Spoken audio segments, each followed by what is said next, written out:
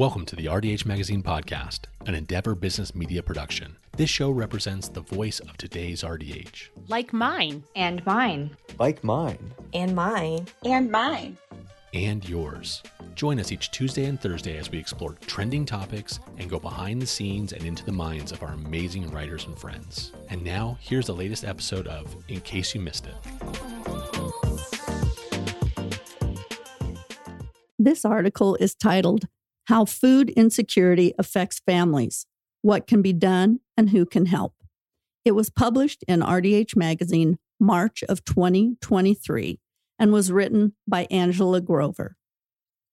The United States is often considered the greatest country in the world. However, is it really when millions of Americans are food insecure?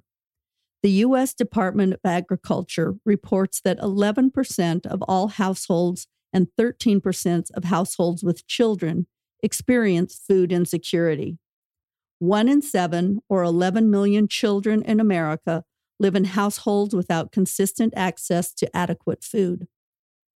Being food insecure means more than not having enough money to buy food. In fact, there are 2 levels of food insecurity, low and very low. Low food insecurity is recognized as having a reduced quality, variety, or desirability of diet, while having little or no indication of reduced food intake. Very low food insecurity involves disrupted eating patterns and reduced food intake.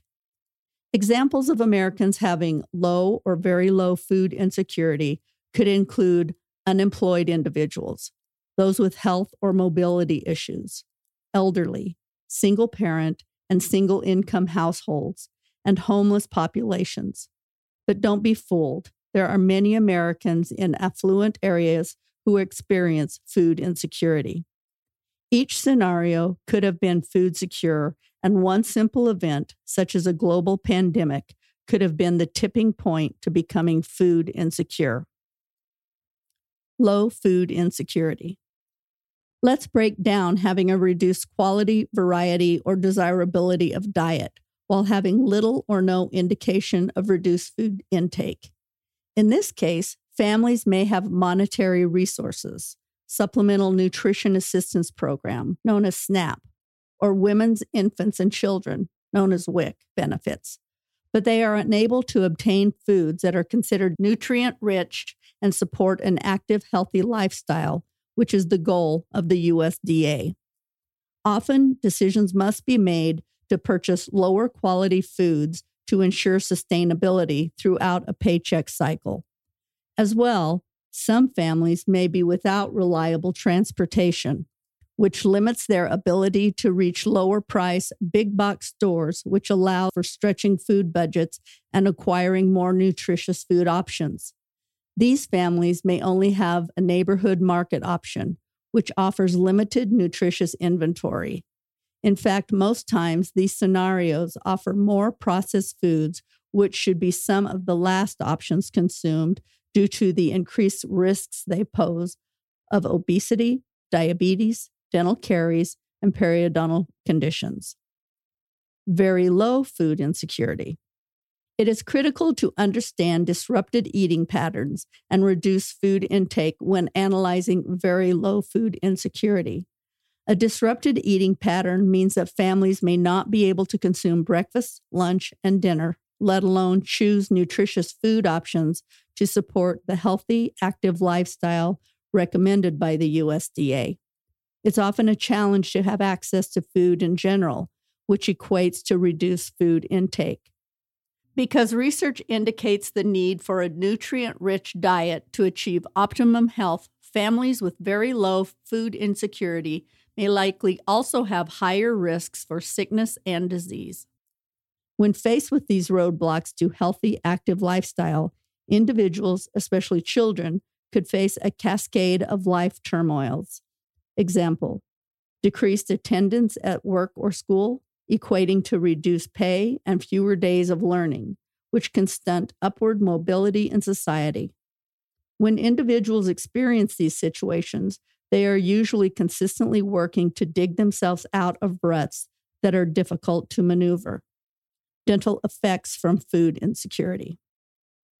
Considering that early childhood caries is the most common chronic disease among the youth in the U.S., it is crucial that dental professionals investigate food security when offering nutritional counseling.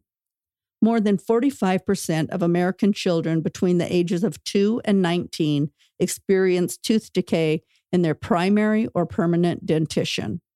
Food insecurity affects these outcomes on many levels: increased processed food, drink intake, decreased vitamins, mineral consumption, calcium, vitamin D, and fluoride, decreased access to nutritious foods, socioeconomic status, awareness, and infant-toddler feeding scenarios. Periodontal outcomes can likewise be affected by similar circumstances. Additions could involve deficiencies in protein, vitamin C, and zinc. Effects from the COVID-19 global pandemic. The COVID-19 global pandemic affected food security in incredible ways. A study of more than 3,200 respondents conducted in Vermont early in the pandemic suggested that respondents experienced a job loss were at higher odds of experiencing food insecurity due to the effects of the pandemic. Some statistics from the study indicated new food insecurities in addition to increased food insecurities of those who were previously food insecure, and 2/3 of responding households in Vermont with food insecurity during COVID-19 were already eating less to stretch their food. Note: while this research focuses on Vermont, it is safe to speculate many, if not all, states experienced similar issues. Every aspect of food insecurity was affected by the pandemic: economic, physical access, availability, utilization, and stability. Statistics indicate limited food budgets, safety standing near others in the earliest time of the pandemic, and access to food were a few of the issues respondents experienced. Some of the coping strategies respondents enacted were stretching food to last longer, choosing more long-lasting food sources, buying cheaper foods, and borrowing money and receiving food from friends and family. The study's results indicate that more research was needed, increasing funding for food programs, expanding food pantries and mobile pantry services, increasing access to fruit and vegetable programs, preparing for national and global emergencies from an access to food perspective, and removing stigmas associated with use of government programs would help lessen the effect of another challenging situation, especially for those new to food insecurity. Who can help? As healthcare professionals, we need to know about a variety of outreach programs and resources available to those who are experiencing food insecurity on any level. Pediatric primary care screenings within private practice or community health centers can be an incredible resource to point parents in the right direction. These healthcare professionals can offer referrals, such as SNAP benefits and WIC, which can get the ball rolling. Mediating institutions such as religious communities, educational communities, and nonprofit organizations can also bridge gaps that are not being met via paychecks, SNAP, and WIC benefits. Religious communities may house food pantries and soup kitchens, as well as youth programs that may offer meals or snacks. Educational communities have offered free and reduced cost breakfast lunches for years to families who qualify. The state of Colorado recently voted to offer free meal programs for all students. They are joining California and Maine, two states that have already been following this path. A large variety of food security nonprofits are available across the nation. The Hunger Project, Feeding America, and Feed the Children, to name a few. Check the internet for more suggestions. Conclusion. Food insecurity is not new and should not have to be a constant in the U.S. or across the globe, but unfortunately it is. No matter the economy, there will always be people in need of sustenance due to circumstance, job loss, health matters, lack of resources, and education, broken homes, families, single income families, you name it. It can affect outcomes. Healthcare professionals tend to have knowledge about available resources, which may assist those in need. If they don't, it's likely they know someone who can help. Advocacy for patients in this arena can most definitely affect oral health outcomes.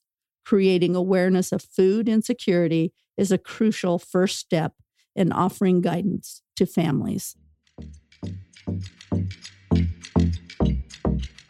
Thank you for listening to this episode of the RDH Magazine podcast. We hope you enjoyed this article. Hit that subscribe button and join us next Tuesday to hear another article from our inspired writing team. And if you have a minute, find us on social media, visit our website, and sign up for one of our newsletters to keep up to date with the profession. Hygienists come for the education, but stay for the community. See you next time.